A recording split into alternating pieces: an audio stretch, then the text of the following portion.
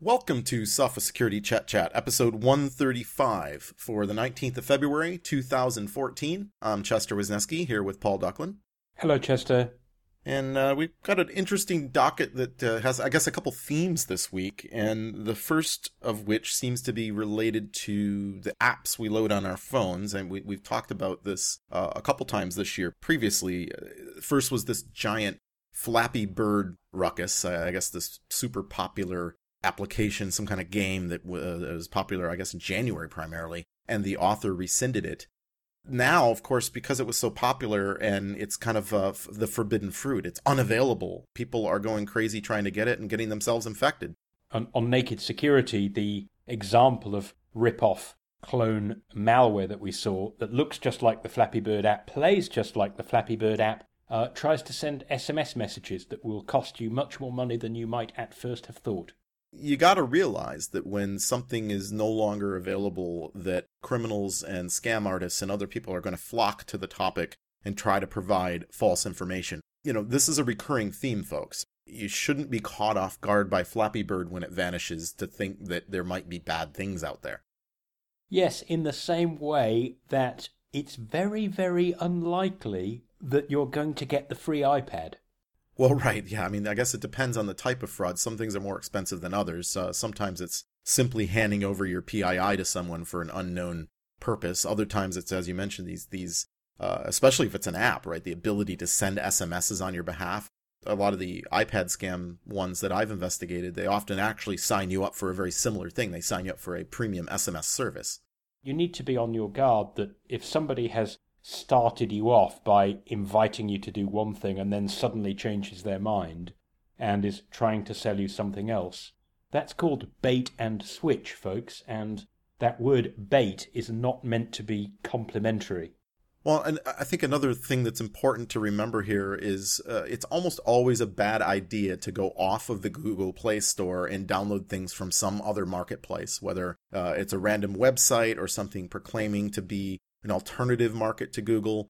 I'm not suggesting that Google's perfect here, but we know that when we look at the statistics from things like Sophos Mobile Security, the source of infection is very rarely Google Play. But Chester, one of the things I like about Android compared to iOS, personally, is that it does give me this bit of extra freedom. But it is a freedom that I take with very, very great caution. If you're going to go off market looking for specific stuff, then you need to educate yourself on how to do that safely, which may even involve downloading the app to a non-Android device first and validating it, for example, by means of a cryptographic checksum. Well, I think that's good advice, but, the advice being given out by many people out there can often be a bit hysterical. Now, approximately a year ago, we wrote on Naked Security about the Talking Angela chain letter, I guess, if you would call it, that was going around on Facebook, and how people were hysterical about this app spying on children and sending photos of them to people and all this stuff. And as with a lot of these scams, they're a bit cyclical. So here we are, February 2014, and this story is very popular again. I mean, is Facebook rumors a reliable source of information to secure your iPad? Apparently not. Who would have thought? The big mutation between 2013 and 2014 version of this scare, which basically says, this app, which features a talking cat, is dangerous to your children, beware, beware, beware. The big difference is that this year's warning is much more rambling, even less believable and well-structured, but it is not written in all capital letters. And that seems to be good enough for some people to assume that this year's one is true, whereas last year's one, which was a bit shouty, maybe that was false after all. When something that is giving you this thing to do with no evidence ends up by saying, and please forward this to all your friends, if you do, all you're doing is contributing to misinformation on the internet. Yeah, I think critical thinking, just like in Flappy Bird, applies here a little bit, and in several ways. I mean, I think about when I receive a warning about something that I feel is legitimate, I don't need to be told to send it to my friends. If I believe they may be affected, as happened in a few of these password and credit card breaches, I'm willing to forward that on my own. Or I pick up the telephone and I call my mother and say, Mom, did you use your credit card at Target after Thanksgiving this year? Because there may be a risk to you. I mean, I can make the judgment myself without someone telling me, send this on to everyone you know. In addition to that, shouldn't you be screening apps you load for your children on your iPhone or your Android maybe before you load them, rather than reacting and waiting for somebody to tell you that it's dodgy and you should remove it?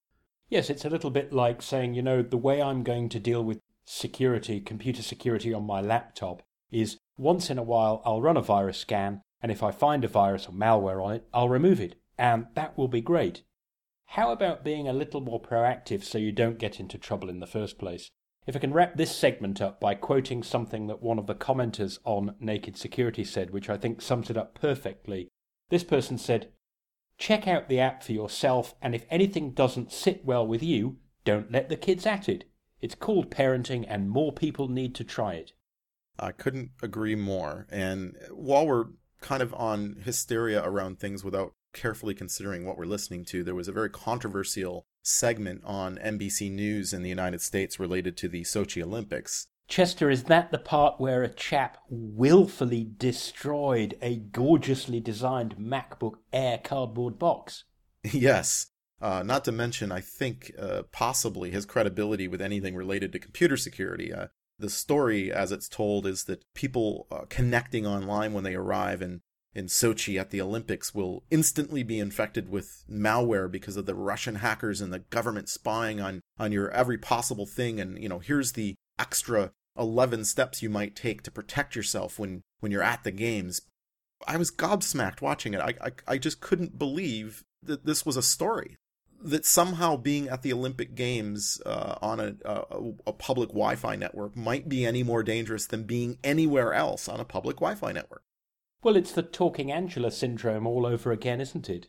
Hey, I'm suddenly worried about my kids. Oh, look, they've got this app that I've heard is bad. I'll remove that app, and that's great. So now you can say, look, I didn't go to Russia. I'm not interested in people sliding down ice sheets on tea trays, so I'll be fine. Absolutely. I was asked by a journalist for some tips for people traveling to Sochi. They're the same tips that you should apply when you go to the Starbucks across the street from your office, or when you're at the San Francisco International Airport, or perhaps when you're on public transit using the free Wi-Fi. In the breaches department, Kickstarter was breached in the last week. What's strange to me with Kickstarter is rather than telling us how many records were stolen, they very quietly emphasized that only 2 user accounts appeared to have been tampered with or logged into regarding the attack, which is really no comfort considering they still took people's names and more importantly addresses, which is something that if you're a Kickstarter user, you've likely shared with Kickstarter because often you get some sort of a gift for sponsoring a project. But on the good news side, they were hashing. They claimed that originally they were using SHA-1 with Assault, with a couple. They didn't mention how many iterations, but that they had some iterations of that, and later moved on to Bcrypt. And maybe you can explain to us what the importance of these iterations or things like Bcrypt is. Just salting and hashing the passwords to store them, it's a good start, but if someone steals the database, you don't want them to be able to try 1 billion passwords from a list against every hash in the database too quickly. That means that although you can't reverse the hash, you can try a lot of potential passwords and you'll very quickly get hits. So the idea of a system like Bcrypt, other well-known ones are Scrypt and PBKDF2, is that they actually use a hashing algorithm very many times, and we're talking several thousands, so that actually the cost of seeing whether someone's password might have been aardvark is, say, 10,000 times more expensive than if you just used a straight hash. And although it doesn't sound like that would make a big difference, it does mean, for example, that something that you could crack in an hour with a single iteration of a hash might take 10,000 hours worth of time to do if you have all those iterations to do for every password you want to try. So instead of being able to crack something in 1 hour's time, if you were to start now, it would actually might take you until Christmas. by which time anyone who realized there'd been a breach would have had plenty of time to go in and change their password. And that's really what we're talking about here, isn't it? It's about buying time. I mean, there's no way to absolutely guarantee that your password can't be cracked. There's obviously mitigations, right? Not using short passwords, not using guessable passwords, and we'll talk about that more in a second. But really, by the website that was breached doing the right thing ahead of time, or trying to do the right thing by using these iterations and things, you're just buying time. You still need to change your password. It doesn't mean that suddenly you're safe. It just means that it's not going to be 3 hours later that you see a list of the top 20,000 accounts and their passwords published on Pastebin. Yes, and indeed, on Naked Security, we made that point about a related breach, which was the Forbes one.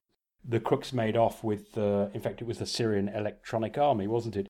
Made off with just over 1 million records from the username database. You'd kind of expect, as you say, that within a day or two, there'd be all these password analyses that didn't just concentrate on a few passwords, that had a giant list of all the passwords they recovered. And I guess there are two reasons you didn't read about that in the Forbes case. One, sadly, is that there are so many breaches these days that maybe that's not that newsworthy anymore. And two is nobody was able to get such a big list because of this thousands of iterations of the hash, which means that a well-chosen password simply can't be guessed quickly. Right, and you also have the advantage with the salting of not having cracked one person's password and being able to see that 100 or 1,000 other people chose the same one. You have to go through the process one at a time to determine that they're the same. You can't just look for one hash in the list and count how many people used it.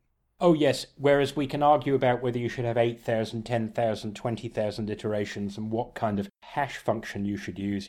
We can't argue about the salt. The salt is the sine qua non of storing passwords. And the salt is a random string that you put at the beginning or the end of the password before you begin hashing that makes sure that if two people choose the same password, the hash that you store, no matter how many times you iterate, will not be the same and will be unpredictably different.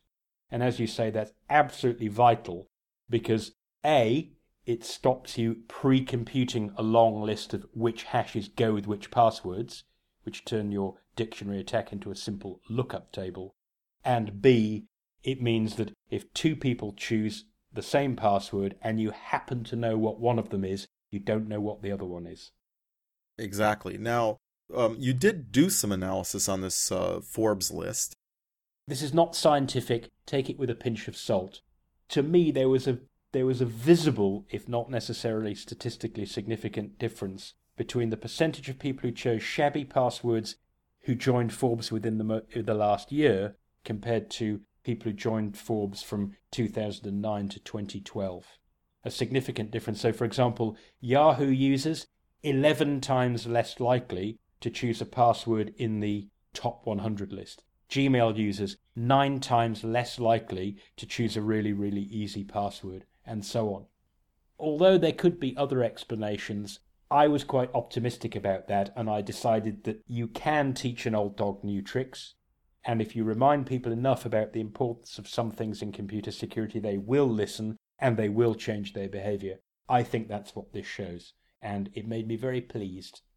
Well, thanks for that, Paul. It's always informative to have a look into our behavior, and it is encouraging to see that amongst the larger community and not just security experts, that people are changing their behavior in a positive way. And I'd like to remind everyone that Sophos will be at the RSA Conference 2014 next week, and we invite any of you that may be attending to please stop by and say hello, share a story, shake hands with us. We'll be in the North Exhibition Hall in booth 2701 right by the entrance. And we've got some talks as well. Vanya Svitzer from Sophos Labs Croatia is going to be doing a talk on Friday, and I'm going to be co-delivering talks on Tuesday and Wednesday, so we've got quite a few things lined up if you have a chance to come see us. Chester, you'll be doing some talks on the stand, won't you? They won't be salesy commercial ones. They will be technically oriented talks that will teach you something that perhaps you didn't know. Yeah, absolutely. John Shire and I will both be doing talks on the stand as well related to mobile malware, email encryption, credit card theft, and even a little bit of war biking. So there's there's quite a good lineup, and we look forward to seeing folks. I'd like to say thank you to anyone who voted for us in the Security Bloggers Awards. We appreciate your support there as well. And that concludes Sophos Security Chat 135. For all the latest security news, visit nakedsecurity.sophos.com. For all of our podcasts, you can go to soundcloud.com/sophosecurity. And until next time, stay secure.